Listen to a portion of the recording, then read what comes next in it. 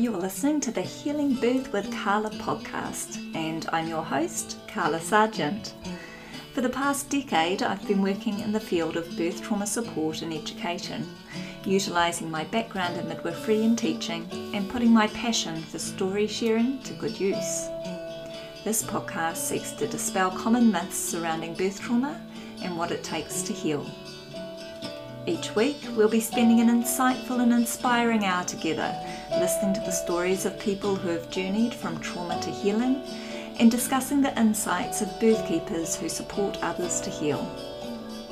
Whether you're new to the world of birth, a long-time parent, or someone who has an insatiable appetite for all things birth-related, this podcast offers hope and love, guidance and peace, as together we explore how healing our earth begins with healing birth.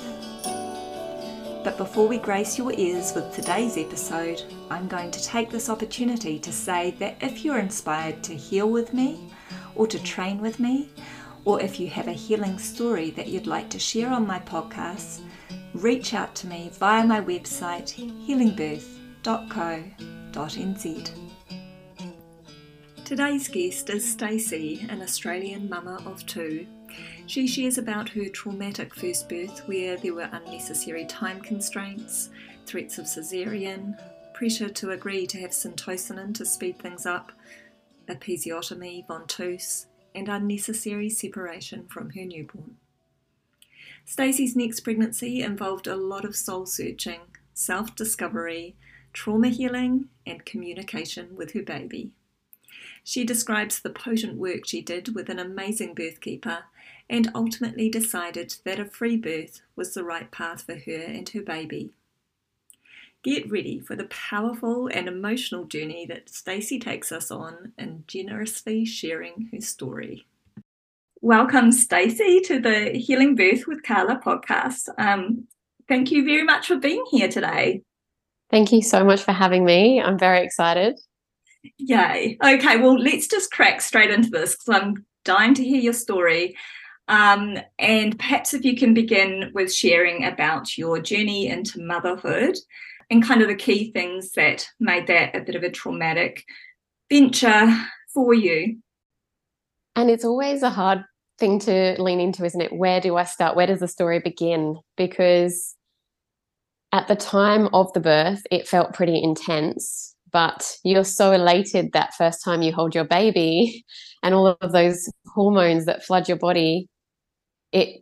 It's much later on maybe for some people that you realize, okay, what happened in that moment didn't sit right, but it didn't come to my awareness until much later. So I knew that I wanted to have a normal, natural, physiological, undisturbed birth. And I've been, very passionate about health for many years. My husband and I ran a nutrition business online for many years. And we also ran our own podcast and we interviewed many doctors from all over the world. And we got lots of insights into all of these amazing ways to prep yourself for pregnancy, consciously conceive your baby. And so our whole journey together was very deliberate. And so I thought I had done all the prep. I thought I'd nailed, A-star with my preparation for my labor and for my birth. But I had decided, and I guess we can go into this more after I share this, but I had decided to birth in a local hospital privately because I'd been paying my private healthcare and I wanted to get the rebate. So there was kind of a financial drive there. But then also knowing that it was the most safe place for my husband. And again, we can unpack that, I'm sure, at the time with some of the fears that he had coming up around birth and wanting us to be in the safest, in inverted commas, place. So at the time, my birth experience felt okay, but there were definitely things that happened through that experience that now when I look back, I go, that wasn't what I wanted. And I was even quite empowered in that process because I had a private midwife who I'd had continuity of care throughout my entire pregnancy. I had done a hypnobirthing course and, educated myself, read lots of books and tried to understand what birth is I mean, there's so many different versions of it, but what normal birth looks like and how I could have the experience where I would be unmedicated and have an undisturbed non-intervention experience. And what ended up happening was that maybe I was a bit cocky, so I'm taking full responsibility for some of this. I thought I was going to be so fine, and everyone else was telling me I was going to be so fine, fit, young, active, healthy. And I was going to pop my baby out in 2 hours, maybe even an accidental home birth was on the cards or whatever. And it didn't end up that way. It was a 30+ hour labor, which is normal, a variation of normal. And I was very happy being unmedicated. I did most of that laboring at home, but there were certain things that happened through that experience that then once we got to the hospital and my baby wasn't coming in a timely fashion, that things started to happen and comments started to get made and emphasis on time or how I was endangering my baby or the fact that I should just, make the decision to go get the cesarean now so that it was a conscious decision rather than a rushed emergency decision later. Baby's heart rate was dropping. Even when we would ask for certain things, it was like, I wouldn't do that if I were you kind of suggestions. And we had a doula. So, lots of things that we'd kind of set ourselves up for what we thought would be success.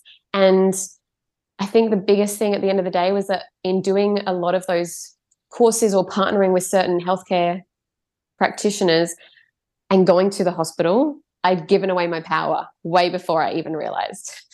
Way before.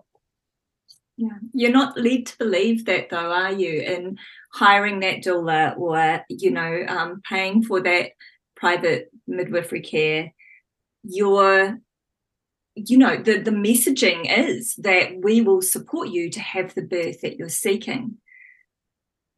But there's a real gap between that messaging and the reality of the power dynamics that are at play, of who believes who's responsible for the course of your birth and the decision making that becomes part of that journey.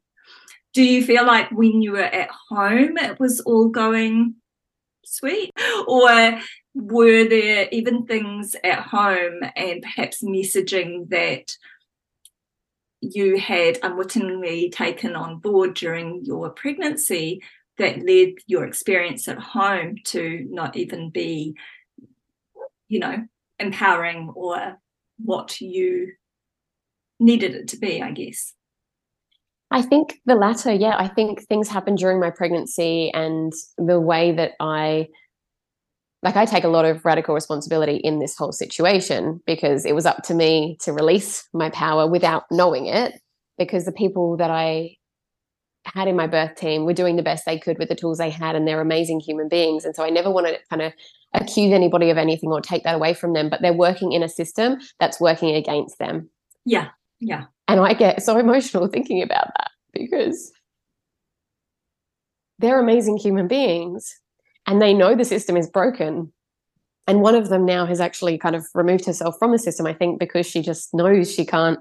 It's like fighting a losing battle. Her messaging now, I see, having gone through a more healing experience, her messaging is pure and clear. And if I misinterpreted that, it's probably societal. It's probably so ingrained into our system that her teaching her hypnobirthing course was not going to allow me to get outside of that. And I needed that experience in order to figure out how to get the healing. But yeah, so at home, I was very supported. It was a really lovely experience at home. I had a birth photographer / videographer there who also became like a really supportive person in that environment. The private midwife was lovely. She came to the house and just to see how I was. But then the thing that kind of felt uncomfortable was she left without talking to me, and maybe she thought she was just like giving me space and going away, but I'm the sort of person that I need to have that conversation. And if somebody's kind of left without talking to me in that liminal phase, I felt abandoned in hindsight. Like at the time I was like, well, why is the midwife left? I need her here. Like, she's meant to be looking after me. And now I know that I should have been looking after myself more. But I didn't know that you didn't have to have vaginal checks. I didn't know, like there were things that I still wasn't aware of, or maybe understood the significance of why that would derail my journey. Spinning babies, did way too much spinning babies, should have just hung out and relaxed and just let my body do what it needed to do, rather than trying to interfere. And I guess these are all parts of my lesson in my journey. I see that. But one of the things that the midwife did say before she left was, to my husband and my doula, when Stacey's waters release or when Stacey's waters break, come to the hospital. They didn't. And they did it for like both of my labors. Now I've got 2 daughters, and my waters don't release until I'm like just before transition from my 2 experiences. So I'm in water, I'm more relaxed, and all of a sudden I feel a pop. And then first situation, baby didn't come down, but there's more to share on that. Second situation, the pop happened and my baby was here down and out within like an hour or so. So it happens right at the pointy end for me. So hearing that from the doula or my husband and it not happening, I'm like, well, I'm vomiting. I know I'm really like, things are really exacerbating in terms of like getting close to meeting my baby or needing some other support if baby's not coming. So we should probably go to the hospital now, but I don't know when that time is. And I guess just having that interruption.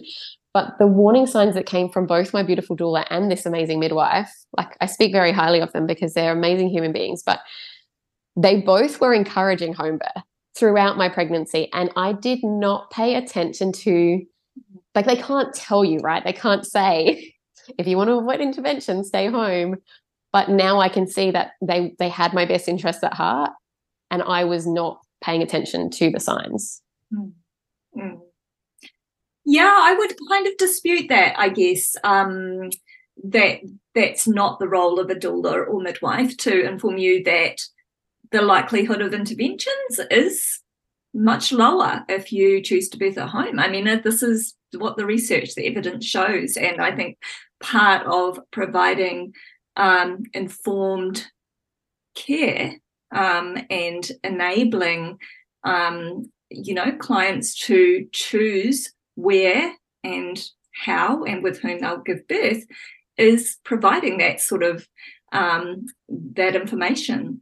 But I totally hear you on, that you speaking really highly of your midwife and your doula.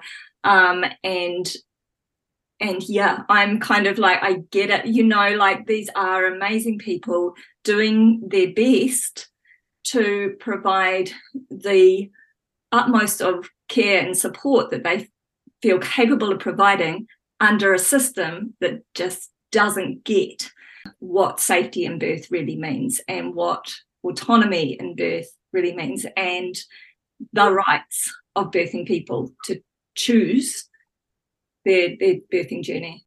So, they are often sort of stuck between a rock and a hard place, and there will be a lot of their own fears, conditioning, etc. to unpack in order to be able to be kind of that radical support, I guess, that we really do need from our birth care providers when we are choosing to birth outside of sort of mainstream care, I guess. So, yeah, I love hearing you taking this self-responsibility, I mean, and I love that it's not you seeking to blame, to put blame onto anybody around how your birth unfolded. And I also love hearing you sort of talk about how you see your journey as an opportunity to learn and to grow. And I mean, so often it does take having, making the mistakes, having the traumas or the hurts to actually realize what we didn't know before and realize what we need in order to grow and learn from that and to not repeat those same mistakes. And can I share something off the back of that, Carla? Because in hearing you say that, it's reminded me that I'm the sort of person that chooses to see the blessing in every challenging situation. And if I had had an extremely easy, it's never easy, but extremely smooth no intervention hospital birth, I couldn't do the work that I feel like I'm here to do. Mm-hmm. Like, I want to educate other mums, and I'm so passionate about that, or other pregnant people, to know that there are options. If I hadn't had that traumatic hospital birth, I wouldn't have chosen my healing home birth. Yeah. To show people that they don't have to go through what I did. They can make the decision to have the home birth straight away, and to not have to go through the trauma, or to not have to deal with the system, the broken system that is so fucked up. Sorry, but it's a mess. And there are other ways. There are other ways of educating ourselves. There are other ways of empowering ourselves. And I think the more we talk about this, the more we can. I know New Zealand has a much better system.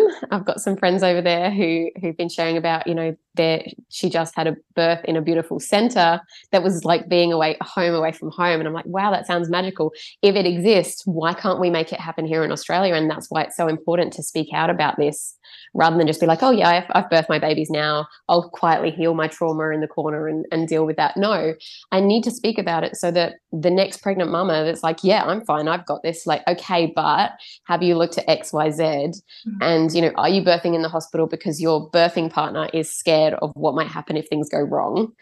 Or do you need to actually take power of that and go, no, I'm the one birthing the baby, I need to feel safe. Sorry, not sorry, love you, babe, but this is where I need to birth my baby. Yeah, absolutely. Yeah. Unfortunately, the people who kind of tend to listen to these stories are the ones who have had a shitty experience, and they, I kind of talk about this with the, the women who I train around birth trauma support, and that is that we can't provide support unless it's being asked for, unless it's being sought. We can't, step in. We're not there to rescue people, right? Like, and I use the example, and that can be really, really hard when we can see somebody is like thinking they've done the work, or thinking they're all sorted for their birth that they're after, and we kind of know that chances are they're going to be walking into a bit of a shitstorm. But unless they're ready to hear what you have to say, it's not really our place. So often it does take people having to experience their own trauma to realize what we're talking about here. And I use the example of my daughter, who, when she was a teenager, was going through she was in a really toxic relationship that was causing her to become really mentally unwell herself. And as much as you can try and explain to them that, what's going on isn't healthy, and these are the reasons why, I'd really encourage you to get out of this relationship, etc. She needed to go on that journey herself. She needed to hit rock bottom. She needed to, go super, super downhill in order to learn that lesson for herself. And it's the hardest thing as a mama, watching, just knowing that, like, there's so much you can do. People are gonna go down their path. But yeah, I like to think that some people are going to stumble across these stories and have these aha moments and avoid that trauma in the first place. But if not, then just hearing these stories for somebody who's experienced a traumatic start to motherhood can just be so encouraging and enlightening, informative and inspirational. Yeah, there's a lot of emotion there from you, Stacey, and I just, aren't women fucking amazing, the way they just want to love on each other and support one another and hold each other up and show each other the way. So just, thank you. Yeah, it's something that I am very passionate about now. And I guess having been through two very polar opposite black and white birth experiences, and even my husband will say the same now, after what we went through in the hospital, and I'll go into a little bit more detail in a moment so that people aren't like, well, what happened? Yeah. Then when I said I want a home birth, he was like, yep, sounds good. Like, sign me up, So it actually made the decision a lot easier the second time around. But so once we got to the hospital, I had a few things that I wanted to like have in place. So, I was wearing blue blocking sunglasses because I knew that the bright lights from the hospital may affect, my hormones. And so I put a few things in place, and I knew that I didn't care what anyone thought of me at that point. I was just, heavily deep into labor. But there were things around, like I didn't want to drink tap water from the hospital. I wanted to bring our own water from the car, but it didn't get brought up. And so there were probably, now in hindsight, like silly things. Like I should have just drank the water that was there, because I obviously was making myself dehydrated. And my hubby or my doula didn't go back down to the car to get the water so that I could keep drinking what I needed to drink. So it got to the point where I got fairly dehydrated. I was sitting on a birth stool, and there was definitely some encouragement to push. Not sure where from, but like just that was happening at that time. And I'm sitting on the birth stool, and I got told that the head was visible. Now, my waters, bearing in mind my waters had not released yet. So we now understand that wasn't my baby's head. There's no way it could have been. It was the bag pushing. So things were close-ish. So I got in the water, which felt amazing, and kind of wish I'd been in there for a lot earlier, because that would have been pain relief. But you've got rules, and you have to be a certain way dilated before you're allowed to get into the water. And that's when my water's released. And then there was a lot of coach pushing, like, your baby's almost here. Your baby's almost here. Keep going, keep going. And I have no idea how long I was in the water, but it was a fairly long time. And so I was encouraged to get back out, another check. And I was in kind of the non-intervention side of the hospital at this point, like low risk birth center. But they wanted a second opinion. So they had an obstetrician come and have a look. And they said that the baby was stuck, and that it was best, I was dehydrated, my uterus had slowed down, and it was best that I move over to the other side of the hospital so that they could put me on an IV and potentially prep me for cesarean. Yeah, like straight there, like straight to that option. And so we were like, whoa, what are the steps in between? Like, give us some other options here. And obviously doula's advocating for that as well, because she knows that that's what we want. And my husband and I had a chat, and we're like, let's just go IV. If all I need is hydration, hydrate me, because I'm ready to keep going. Like, I will fight till the very end, But then they start strapping all of the stuff on to monitor baby's heart rate. And that was where one of the comments came of, we said about the IV and just the IV. And they're like, look, if you're not going to go straight for cesarean, you need IV and syntocinon, because we need to keep things moving. You've been in labor for X amount of time. You have to get this baby out in X amount of time. And we were like, do we really though? Like, what, will you let us do this? And this lady was like, look, I think you should just go for cesarean. Like, she kept kind of pushing for that. I'm like, no, that's not on the cards right now. I'm fine. Baby's fine. I'm going to keep going. But so they eventually talked me into IV with syntocinon. And for anyone that's had syntocinon without a epidural, that is intense. That is so intense. And so the instructions at that point were, okay, we've got the IV, the syntocinon needs half an hour to just get into your system. Don't do any pushing. My body's going through contractions very regularly, and apparently I'm not allowed to do anything with my body. So I was just kind of left there in the room with my doula and my hubby, allowing that half an hour of syntocinon to flood my system. And then I was given half an hour to push the baby out. And if it didn't do it, then I had to go for an emergency Caesar.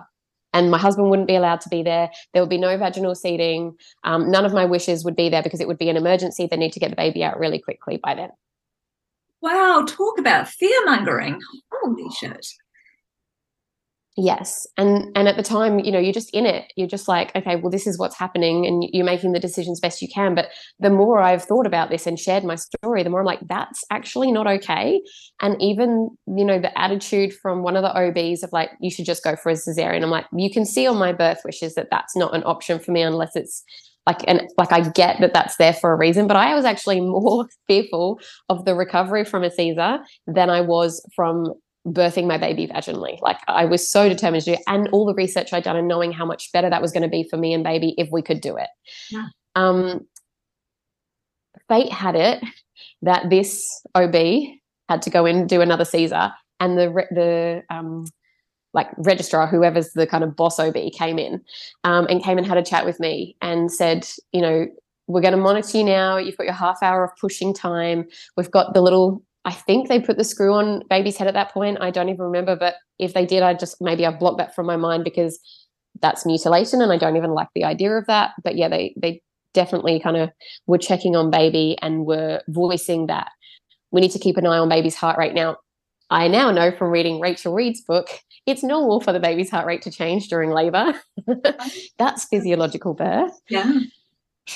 And so they're following these orders that are not even true. They think they're true. They're not trying to pull the wool over anybody's eyes, but there's a break or a mismatch in the education in the system. And so within 3 or 4 contractions in my half hour of allowed pushing to get my baby out, apparently the baby's heart rate was too low and we had to get the baby out. So this registrar laid me back down again. She said, we really need to get the baby out now. The baby is in distress. There was no meconium. There was no, like, it was just basing it on the heart rate situation. I was still fine. I was still happy to keep going. She said, I am comfortable to do a vacuum assist if you're okay with it. I was like, yes, I want this baby to come out my vagina. Whatever we need to do now, right? I'm being saved. Yay. Fate has it, right? I shouldn't even have to be using this language of like, thank goodness this OB came to my rescue to help me pull my baby out of my vagina. So she asked me if I wanted an episiotomy. I said no. I've been doing some epi-no training with even now I'm like, oh, osteo would have been better, or like self-massage would have been better. And so she managed to get the vacuum in. We had 2 contractions. She'd given me the brief, you've got 3 pushes to get the baby out, like 3 contractions to get the baby out. And then we're going for this emergency Caesar. So 2 pushes, and she said, okay, great, you're doing wonderful. There's a lot of movement here, but I really need more space. Please, can I do the snip, the episiotomy? Yeah. And I'm like, I've only got 1 more push. I'm like, do what you got to do. We need to get this baby out. So she snips, she gives me a quick local, snips, and then I push and we get the head out. Now, I've seen the video from the other side. I don't know how much of that I was actually doing because the baby was coming out a lot faster than she wanted to. We had a videographer there who managed to get it all on video. The baby's head's out, but I've done my 3 pushes, and I'm like, in my head, I'm like, it's done, it's over, we've got to go for the Caesar. They're like, no, your baby's half out. Like, you need to do 1 more push. And so we managed to get kind of her body out, or I managed to get her body out. And then they tried to bring her up to my chest, and her umbilical cord was quite short. So rather than resting her on me and allowing her, like, low on my belly and allowing her to come to, they snipped her, they took her away, they put her under the light, shaking her and getting her to cry a lot faster than she wanted to. So she was taken away. Mm-hmm. She was brought back within a couple of minutes, but how babies are born, we know, indicates like their personalities. It molds them as to who they are and how they show up in the world. So not only did I have the trauma, but my poor baby had the trauma as well. But because we didn't know the gender, so there was the excitement behind, like, my husband going, it's a girl, and then, you know, me shouting out her name as she's being taken away. And then just, you know, they bring her back and they put her on me, and I'm nuzzling her and getting her to feed, and she's fine. And then you're made to kind of think, oh, I'm so grateful my baby is alive, and I'm so grateful my baby is here and I'm well. And so it's like the trauma gets brushed under the carpet almost, because you've got to be grateful. So I guess skipping ahead to knowing that this happened as it was meant to, or seeing the blessings in this situation. My daughter is happy, she's healthy. She had no physical trauma from the experience. We've since done a lot of craniosacral therapy, and the separation anxiety that she had experienced from that trauma that I didn't realize was a thing until we started going for craniosacral therapy. I watched before my very own eyes. She's a very calm and happy young woman because she has had a lot of skin to skin in her early days. She's been breastfed on demand. You know, she's like, she's never really seen a doctor in her life. She's like since that time, you know, she's a very healthy little human.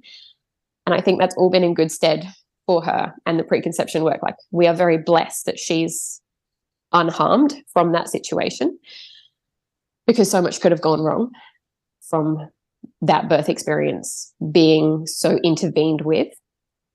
And I do wonder, sliding doors wise, what would have happened if I had chosen to have the birth at home. And I don't beat myself up about that, because I know everything happened as it was meant to for me to have these lessons. And I actually didn't have postpartum trauma or postpartum depression, because I was so excited to be a mum, and I looked after myself and I nourished myself, and I had my sacred window, and I put all of those things in place to support myself there.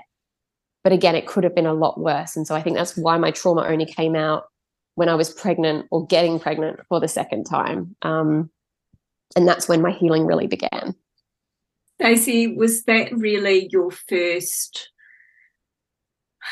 true understanding that what you went through in that first birth experience was actually not okay, and that you were left with residual unresolved trauma from that? Was that the first time you really understood that, was when you became pregnant again and were looking to, you know, plan your next birth? Or did you know? Did you know at the time? Did you sort of see it for what it was earlier on? I had an instinct, but I was too busy getting on with life to give it too much energy. The transition into new motherhood, even though I wanted it so much, it's that fine dance with your partner of who's got what responsibilities, and you're navigating all that newness together. And I definitely had a couple of debriefs. My doula came over to see me in my postpartum, and we had a debrief about it, and, you know, unpacked it. And then the more kind of sciencey debrief with the midwife about, you know, she reads through the notes. But I definitely felt like there were gaps and things that I remember happening that weren't in the notes per se. And because it's hard for them to take notes whilst they're doing the do, so it is all written in hindsight and after the event. But I'm sure, you know, somebody could have the exact same birth experience as me, but if they felt like they had made all of the choices in each step of the way, they are still empowered. And I didn't feel like I was getting to make those choices. Even though I consented, there was a lot of coercion going on. And so I definitely knew that something was up. And we originally had wanted to have our second a lot closer together than we ended up. Again, I think fate and universe had a lot to do with the timeline on that, and it all happened perfectly. But there was definitely a bit of a block for me in rushing into that. Did you have conversations with your husband or your man about what that birth experience was for you, about that feeling of being coerced or bullied into having interventions that you didn't feel were necessary or that you didn't want? Or was this kind of like like that rhetoric that you described when your baby was first born, you know, like I felt I just should be grateful, you know, our baby was there, and of course you're kind of so busy with learning to be parents that often the trauma, the difficult conversations, the unpacking of the true story, as it was for you and for him, does get sort of swept under the carpet. It's like, no, I haven't got the capacity to kind of even deal with that at the moment. But yeah, did you have a conversation with him around any of that, or was this all kind of left till next baby? We definitely had chats. I'm a bit of a talker. I don't know if you could tell. And I'm very blessed with a husband that also communicates quite well if I initiate those conversations. So we have quite an open relationship in that way. And what I actually asked him to do, so I recorded my birth story as an audio for myself. And so I often listened back to it. And then I still had the video that the videographer had made. So I got to experience times where I would keep listening or keep watching. And every time the tears would come and the discomfort would come. And I knew that it was part of my healing. But I got him to also record an audio of his perspective of the whole thing. And it does sound like a drama. It's like, even hearing the way that he experienced firsthand trauma, he was watching me. You know, he was like, am I going to lose my wife? Am I going to lose my baby? Because of the way that they were acting and how it was an emergency, even though it wasn't an emergency. So it's crazy to think what happened didn't really probably need to be that way. Mm-hmm. But because of where we were and the past traumas that these people have gone through, that's probably gone unhealed. You know, they do see all of the bad stuff, and I get that, and that's dreadful. But then how much is it being caused by the situation? Yes. That it self-fulfilling prophecy kind of thing. Absolutely. Another thing that I was also very blessed with is that my doula and I, because of what I'd been through, decided to run some women's circles for new mums. And so it felt like it was almost partly for my own benefit, but we all got to share our birth stories with our babies there, with other women who have been through other similar things in circle together, and then did kind of like a closing of the bones on each other with the babies running around. And so things like that, where I immerse myself in those sorts of environments to help the collective healing. Yeah. Beautiful.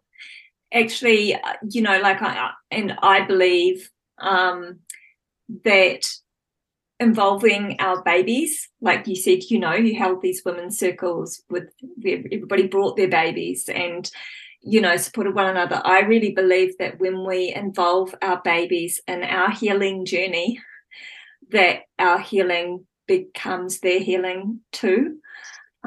So yeah, I understand what you were saying before about you know, how our babies are born impacts their lives and their view on things, and you know, it can have ongoing consequences. And yes, I believe that too, but I also believe that they can do the healing that we can do alongside us if we support them to do that, if we let them be part of our own healing journey. Yeah, I agree. That's so beautiful. I totally agree. And then I guess kind of, so coming through to my second baby, in answer to your question around unpacking that trauma a bit more, when I partnered up with a birth keeper and I had decided to home birth, like, you know, night and day, black and white, hubby was on board before we even got pregnant, that was going to happen. As soon as I peed on the stick and got the positive, I knew who my originally private midwives were going to be for my home birth. And there's a bit of a story here too. And then my birth keeper. So I contacted both of them immediately because I knew that they were very busy, and let them know that I was pregnant and that I was keen. And from the moment that I met with my birth keeper, I knew she has such a powerful belief in women's ability to birth their babies that I knew she was the person. And I wasn't even going to say in good hands, because she just keeps giving you back your power time and time again. She never takes it away, but she holds space so beautifully.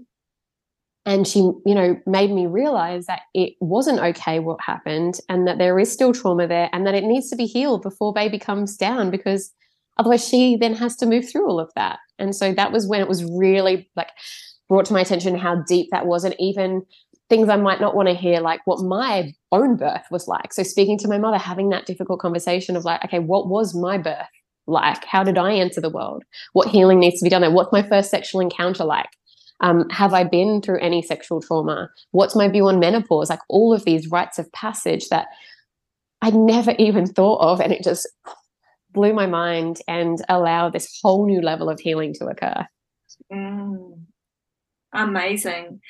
How did you unpack that? Was that with this birth keeper person, or was this through journaling, or through sitting in circle with other women, or through reading? Like what means did you utilize to kind of do that healing work?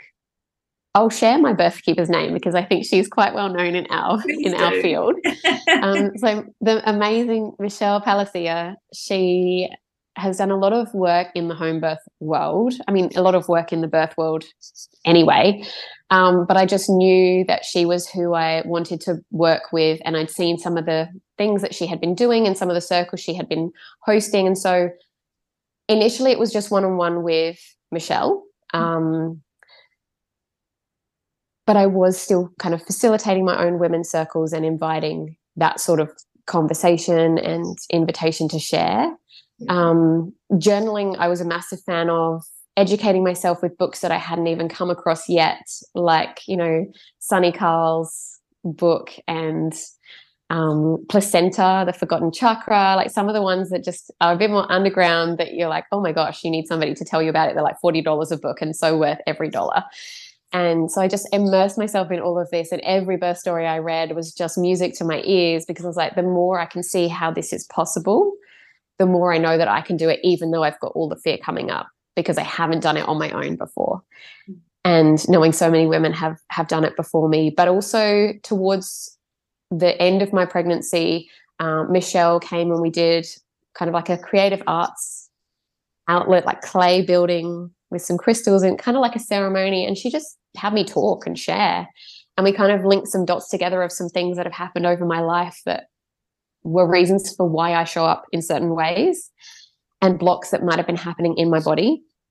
And I had a massive release when I kind of connected all those dots with her holding that space, that realization that we came to together. But then also I did some osteopathy and internal work. So she helped me to really release my vaginal wall and to really connect my breath to my vagina, because I'd been doing the breath exercises and this very kind of regimented, this is how you inhale, this is how you exhale. But really, I'm a yoga and meditation practitioner, but I still just hadn't connected my vagina to my breath in the way that she was able to help me release and open everything up, and then revisit that during the labor and the birth to allow my baby to work her way down a clear path, if that makes sense. Beautiful. So what was your plan for this birth? In Australia, I mean, here in New Zealand, we can choose to birth at home and have, you know, a midwife, a home birth midwife, support us in that. And this is all free of charge. This is all under the public healthcare system. I know that it's not quite the same in Australia. So talk us through that a little. Yeah, so in order to home birth with a midwife present, it costs thousands of dollars, which I had saved up the money for with this conscious conception journey that we were on. And that was, you know, another reason why potentially there was a delay, because we need to make sure we had enough money. And so I had enlisted the support of a beautiful private midwifery company here in Brisbane. And I'd been doing my, you know, antenatal appointments and loving this connection and this relationship that I was building with this lovely lady.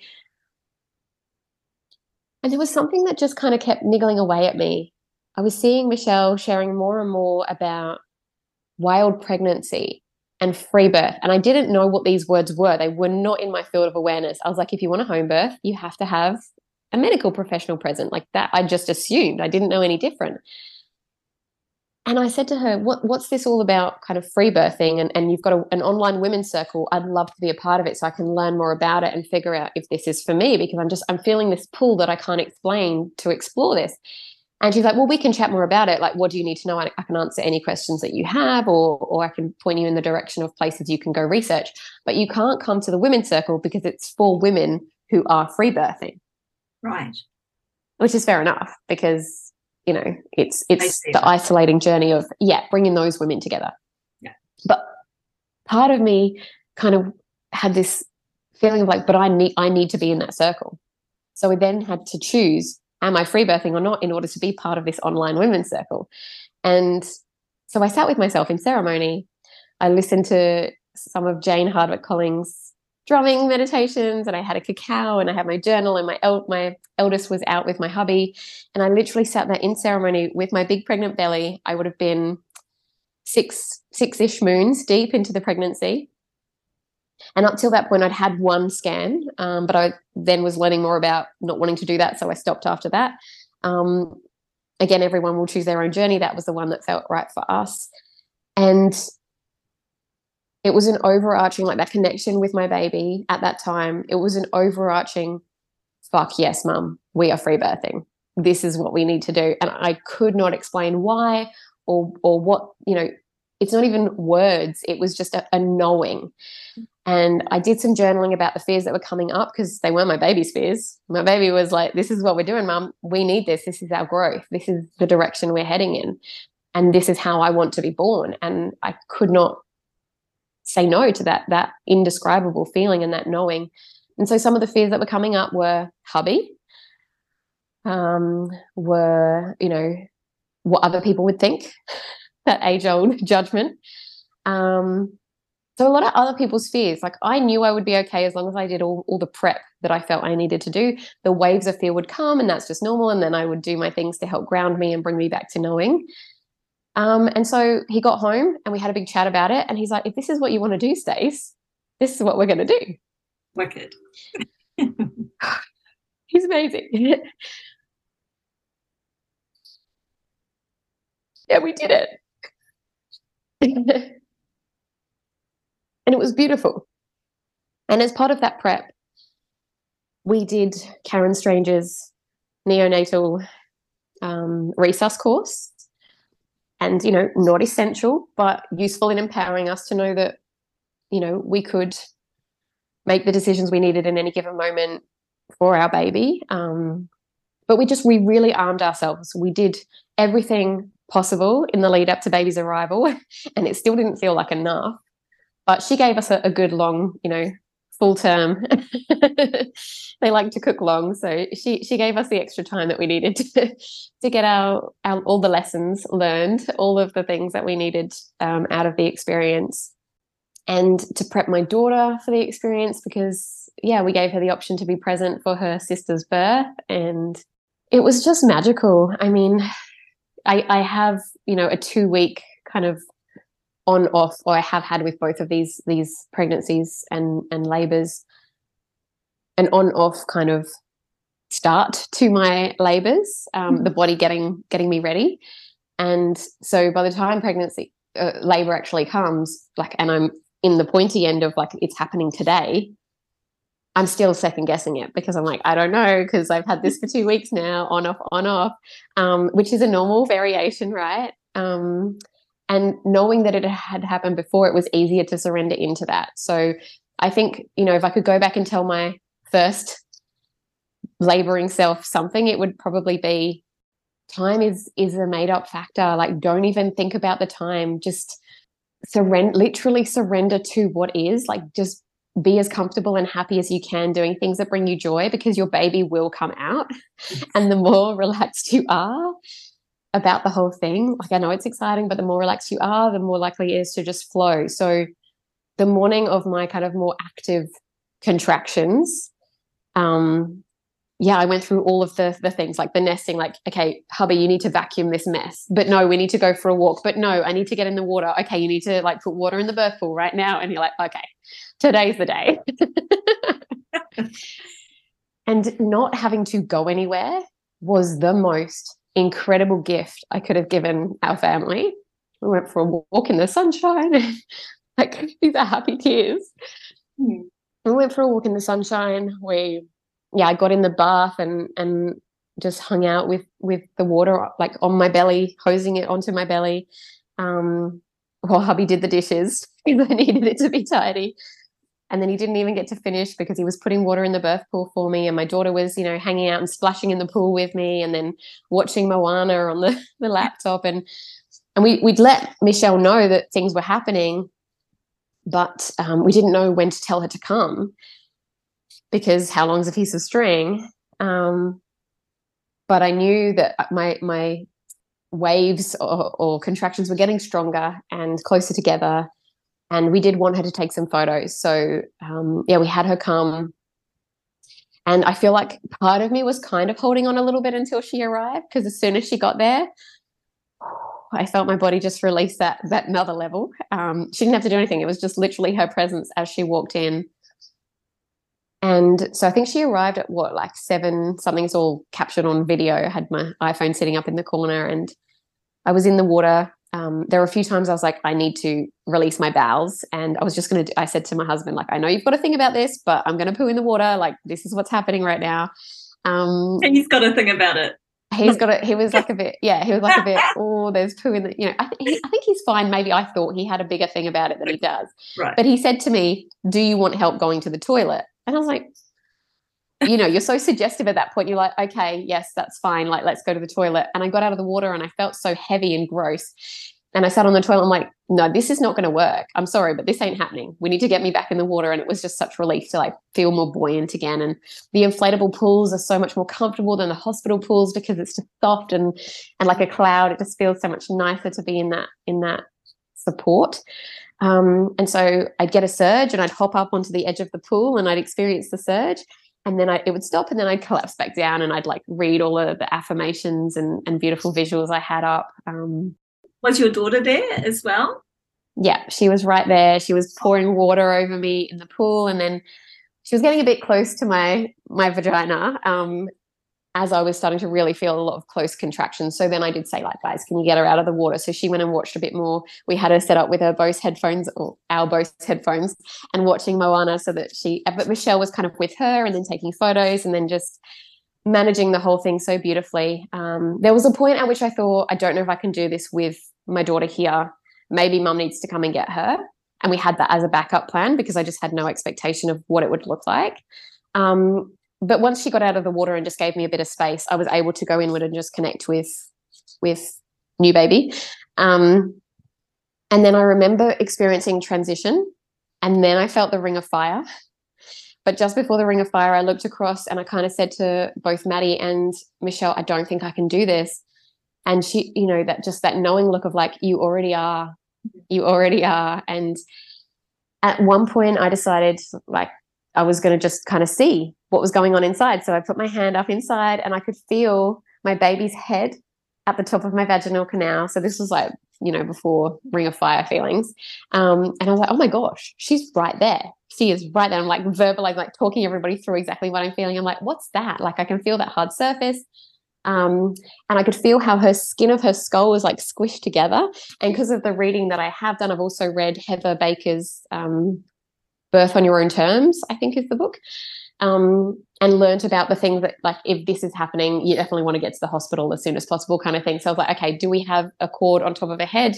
Nope, that's just her own head. There's no cord there. Okay, cool. We're good to go. Like, path is clear.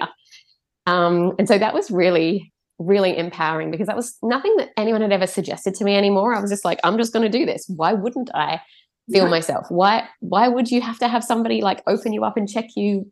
Yeah, like, and why do you need anybody's permission to touch your own body or baby? Yeah, I know, right? Yeah. It's crazy. It's so crazy. And so, yeah, that then gave me that kind of connection because everything's just, you're feeling all of the things down there. You're not sure what's happening and where she is. So in doing that, I was like, okay, we're actually close. That gave me a bit more of a sense of how much longer I had. It's not going to be days before she's coming out. And so from there, it was just, breathing and some beautiful things that I found really useful, like wooden combs in my hands for the the pain gateway theory of squeezing the teeth into my palms every time I had a surge. My hubby was reminding me for loose lips to keep things relaxed down below. And he was toning, so I'd asked him to hum for me, and that was helping with the rhythm a lot. And then, yeah, once I felt, so I put my hand down again, and she was like right there. And I think they could see that I was rushing. So, I kind of said like, okay, I'm almost there. Like one more push. And they were like, just go at baby's pace. And so I had my hand there, and I was able to kind of slow things down and not rush as much, and kind of almost not hold back, but like just let it happen. Yeah. And I guided her head out with my hand. And so then she was there. And then I wanted my husband to receive her. But another short cord. These babies have a short leash on me. So he couldn't get to her as close as he wanted to kind of pass her up to me, because there wasn't space. It was quite a small birth pool. And so I was in a hurry to kind of sit down, because I was exhausted by that point once she was out. And so I flicked my leg up and over the umbilical cord, and he kind of like brought her up to me as she was kind of being pulled to me. And so she did come out of the water quite fast and was like a little bit stunned. Like that wasn't kind of the slower arrival that we were planning to kind of, swim her up slowly and gently. And so we just gave her a moment to come to, and she looked at us all, and just a moment, like she didn't cry straight away. She just needed that moment to just kind of, wow, okay, I'm out here now. This is a bit full on. And then all of a sudden she let out this beautiful big cry, and, snuggled her in. And then my daughter jumped back in the water and just loving on this beautiful new baby that was right there. And then, it's over, but it's not over. So getting the gift and challenge of birthing my placenta naturally that I wasn't allowed to the first time around. Yeah, that was amazing, but also quite a challenge. That my placenta took a good couple of hours to release. I obviously had some stuff that I needed to just process and integrate, but in the meantime I was just boobing and snuggling and all of the beautiful things, and just so smooth, so normal, but in contrast to the first time with the episiotomy and the vacuum assist and the taking my baby away from me, it was just so different. Magical. And you've got some incredible photos. But were you filming that birth as well? Yes. So I had an iPhone set up kind of as a fly on the wall that I haven't done much with yet, because a lot of it is, the labouring process and the just going through the motions. But Michelle did manage to capture her arrival on video. So I do actually have a birth video if you would like me to share that with you. And the only challenge is that my toddler is naked in it, because she was in and out of the birth pool and we didn't put any swimmers on her. So just whether Instagram decides that it's too much nudity. Yeah. Thank you. Yeah, I'm intrigued to know whether your postpartum journey after that birth felt or looked very different to. I mean, of course, it's going to be different because you've also got a toddler to manage as well. But I mean more, I guess, at a heart level or a soul level. Did it feel very different after having experienced that incredibly empowering birth? Well, I will go through the different kind of energy bodies of this, because, as a Reiki practitioner, you've got the physical, mental, emotional, and spiritual levels. And so physically, massive difference. I had stitches I was recovering from. To sit after my first birth was excruciating, and I was very limited in how I could move around and look after my new baby. I did a lot of side lie feeding, which was lovely, and it probably forced me to slow down, but it took a lot to heal. So whereas this time around it was like a slight minor grazing, the only kind of discomfort was probably the scar from my episiotomy the first time around that had been stretched, and the scar tissue from that was uncomfortable. But otherwise, physically, you had to slow me down in the second postpartum. And had to go, I'd done the same thing with the beautiful 6-week sacred window. I'll let you guys know when I'm ready to see you. Thank you. But, we choose who comes into our sacred space to see our baby, unless you're wanting to dote on the mum rather than just hold my baby. You're not kind of welcome in the house. Love you, but these are the boundaries. And then having Michelle as that extra kind of level of support, because she was, coming and doing yoni steams with me and bringing food for me. And yes, we had paid for that, but she goes above and beyond. She is next level amazing in terms of how she supports a mother. And then my parents were also present, whereas the first time around they were down in Sydney. So, and that was by choice. I wanted I love my parents, but I wanted to do it on my own and have that space. Whereas this time around they were able to help take my toddler and leave me to be with my newborn a bit more. So physically, great. Mentally and emotionally, I guess different, because I was already a different person, but the rite of passage that I had undergone with the home birth and not having to leave the house was insane. Absolutely mind-blowing.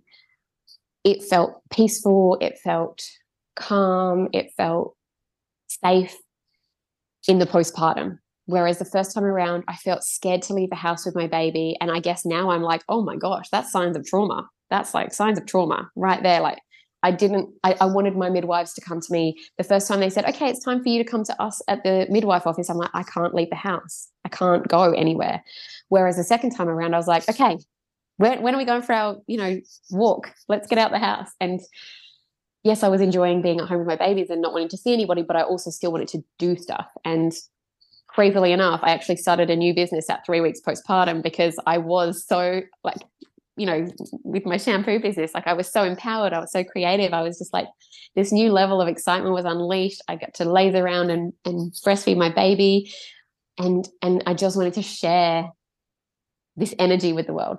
I'm starting to appreciate why your Instagram handle is bubbly Stacey. Just an abundance of energy and get up and go. But 3 weeks postpartum, starting your, Monat business. Wow. And that was another calling. It was that guidance. And I now see that this journey to where I'm at now, it was like my baby was guiding me to this place, because she wanted me to free birth. She wanted me to meet my beautiful friend Jess, who also had a wild birth and wild pregnancy and free birth experience. And it's so much more than just how we're bringing our babies into the world. It's how we're choosing to be with them into parenthood. We're getting to change. We're getting to change the world. I know it sounds far-fetched that a business can do this, but allowing us to stay home with our babies and create that secure attachment and not have to leave them before we're ready. I knew I needed that with my first, but I didn't know what the option was. I was looking high and low to find this thing, and I had not found it until now. And so not only was my labor and birth so magical, but into my postpartum, being blessed with this opportunity that I could have ignored, because I literally just wanted the shampoo to fix my hair from my first postpartum hair mess. And to see now where, not only it's that bubbliness that returned for me that I didn't have that first time around as much.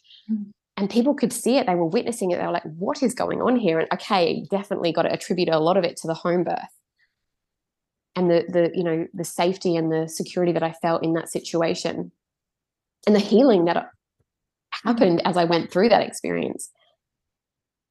But then also now the community that I have around me and I've lent into and am supported by, because all of these like-minded women coming together for whatever birth experience they had, but open to this generational, ancestral sisterhood, motherhood, wound healing. It's massive. Yeah. Physical, mental, emotional, spiritual. Is there anything you wanted to say about that? Deeper trust around my own intuition, for my own health, for my children's health, for our daily activities. My connection to spirit, to divine, to God, whatever people's belief system is, was so much stronger because of this experience. And I know for some people they won't relate to that, and that's okay. This is my story. But there's it's actually not possible to put into words because it's a feeling. I don't know if I have the vernacular for it, but I'm a different person spiritually because of the choices that I made, because of the guidance I was given. And so it's kind of chicken or the egg. It's like the intuition led me to the experience, which led me to the deeper knowing. And the more I come back to that every single time, the more fulfilled I feel and the more I can be of service to everyone else. And that's just, I don't know, enlightenment. Does that, it's a bit of an intense word, but. No, not it's an obvious word, you know, in my experience and both personal and the many stories I have heard and witnessed. So yeah, I love that. Such is the power of these rites of passage, right? Like if we are willing to do the self work, because it is work, it is hard. We usually have to take ourselves to some pretty scary places to meet our fears and really face them and work through them in order to be able to access the inner knowings, the inner power that we all have, the inner healing that is available to all of us, but most of us just don't know how to access it. And it takes a lot of self-work, and this is the reward, this experience of it being life. Well, I want to say lives changing. It's not just changing your life, being the birthing person who's recognized and realized your own power, your own inner wisdom. But it has such incredible ripple effects, doesn't it? Mm-hmm. Like, you know, here you are sharing your story. How many people are going to listen to this? And your daughter's stories and their children's stories and your partner's story and the friends who you guys have connected with and shared your story to, you know, like it has such incredible ripple effects. Yeah, it really does. Yeah, I love it. I want to come back to one of the things you said you were needing to work through in your pregnancy, your second pregnancy, was other people's fears. And you talked about how you worked through that with your man, but is there anything you'd like to share about how you managed other people's fears or setting boundaries for yourself about protecting your energy, protecting your mindset in pregnancy? Yes, when I made the decision to free birth, I actually didn't share that decision with many people. So I kept that very private. When people would ask where I was birthing, I would say home birthing. And some people would come back with, you know, trying to share the horror stories. And I guess because I wasn't a first-time mum, I was a little bit more immune to it because I knew what the alternative was. Whereas the first time around, when someone tried to tell me a story, I was like, la, la, la, la, la, thank you, but no, thank you, bye. Whereas this time around, I guess it was more of a bubble, and I use that kind of Reiki or energy protection to just create a bubble around me and then just return to sender is just the thoughts that are happening in my mind. That's your experience, that's not mine. You know, everybody's birth is different, and just having those mantras for myself and knowing, like visualizing daily roughly what I wanted it to look like, because obviously it would evolve as it was meant to, but just seeing how it would look for me. And it's funny because when I originally visualized it, I actually couldn't see the midwives, even for my first birth. And so I think really my intuition was telling me that there weren't meant to be any. And I get that free birth isn't for everybody. Like I totally understand that, but empowering and educating ourselves and feeling the safest that we can is the right place for anyone to birth their baby. So most people were asking my husband where we were birthing, and he was having to handle all of the repercussions of people saying, oh, home birth, that's a bit crazy. Whereas when people would ask me, it's almost like, because I had shared so much about the first experience so openly, and that it wasn't how I'd intended and that I was working towards something different, it's almost like people expected it from me, maybe. I don't know. The crunchy mama home birthing her baby. It's like, okay, yeah, that's normal for Stace. Yeah, right. Yeah. Well, I feel like we are coming to a close with this conversation, but I want to ask that question that I like to ask people who I get on the podcast is, if you could go back to the pre-motherhood version of yourself and offer her one piece of wisdom, what would it be? I mean, trust is the word that always comes to mind, in terms of trusting in yourself and always doing the practices that allow you to come home to yourself to maintain your power. But also from a physical sense, and actually this is something I didn't share that was profound for me, so I really think that we should talk about it, is position of birthing. Like, the pre-motherhood version of me thought I had such a good understanding of the body because I'm a PT, yoga, like all of the things, wearing all the hats. I thought I knew my body so well, but I did not know the one key thing, that when you take your knees wide, for some people it can close your pelvic outlet. This is imperative information for a third of the population. So thank you, Suzanne Swan. I did some yoga prep with her. She came and did a private workshop with me and hubby at home, and it was profound because she did some pelvic mapping for me. She figured out that when I squat and take my knees wide, my pelvic outlet closes. And so she encouraged me to practice doing some knees in, ankles out kind of positions. I did not try and birth my first baby in that position at all. I was knees as wide as they would go. Of course, my baby was getting stuck. So pre-motherhood version of me needed to know pelvic outlet, and then to trust. So know these options, but then trust. Come back to trust and surrender. What position did you end up birthing your second baby in? So I was very aware of leaning over the side of the birth pool with my knees close and my ankles wide. And then when I felt like I needed a bit more space, I just popped one knee up. So I was kind of in that semi-kneeling position. But the first time around, any time I'd gone into that position, I was knees as wide as they would go, even in the lunge. Yeah, I guess I'm reminded of your wee comment that you made a little earlier about spinning babies and that kind of being unhelpful, like that you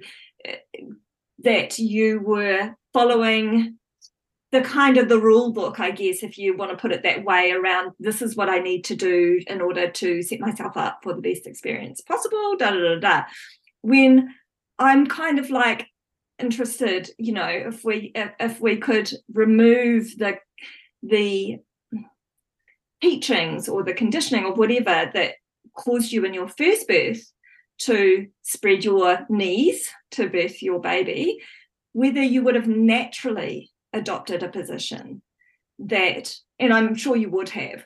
So yeah, thanks to the woman who did the pelvic mapping with you and taught you about this, the knees together widens your pelvic outlet.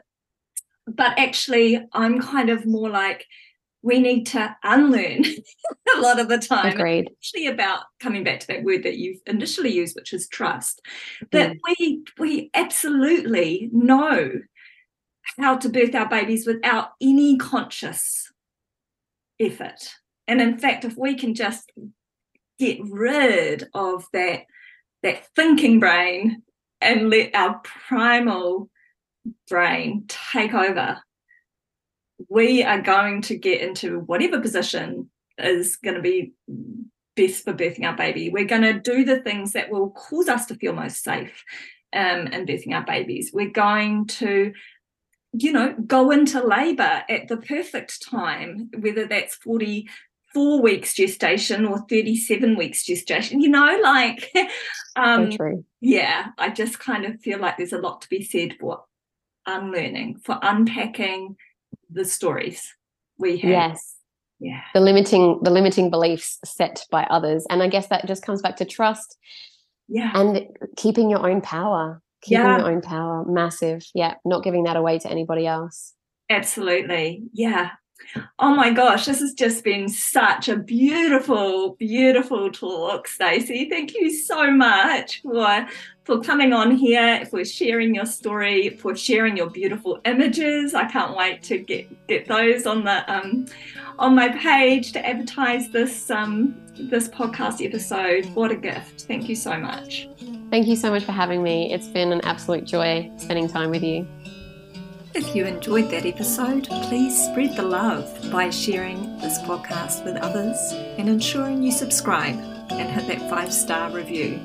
And if you'd like to connect with me, you can get hold of me via Instagram at healing.birth and through my website healingbirth.co.nz. I would love to hear from you, whether that's so you can share feedback or suggestions, or because you're potentially interested in healing with me or training with me to become a healing birth practitioner.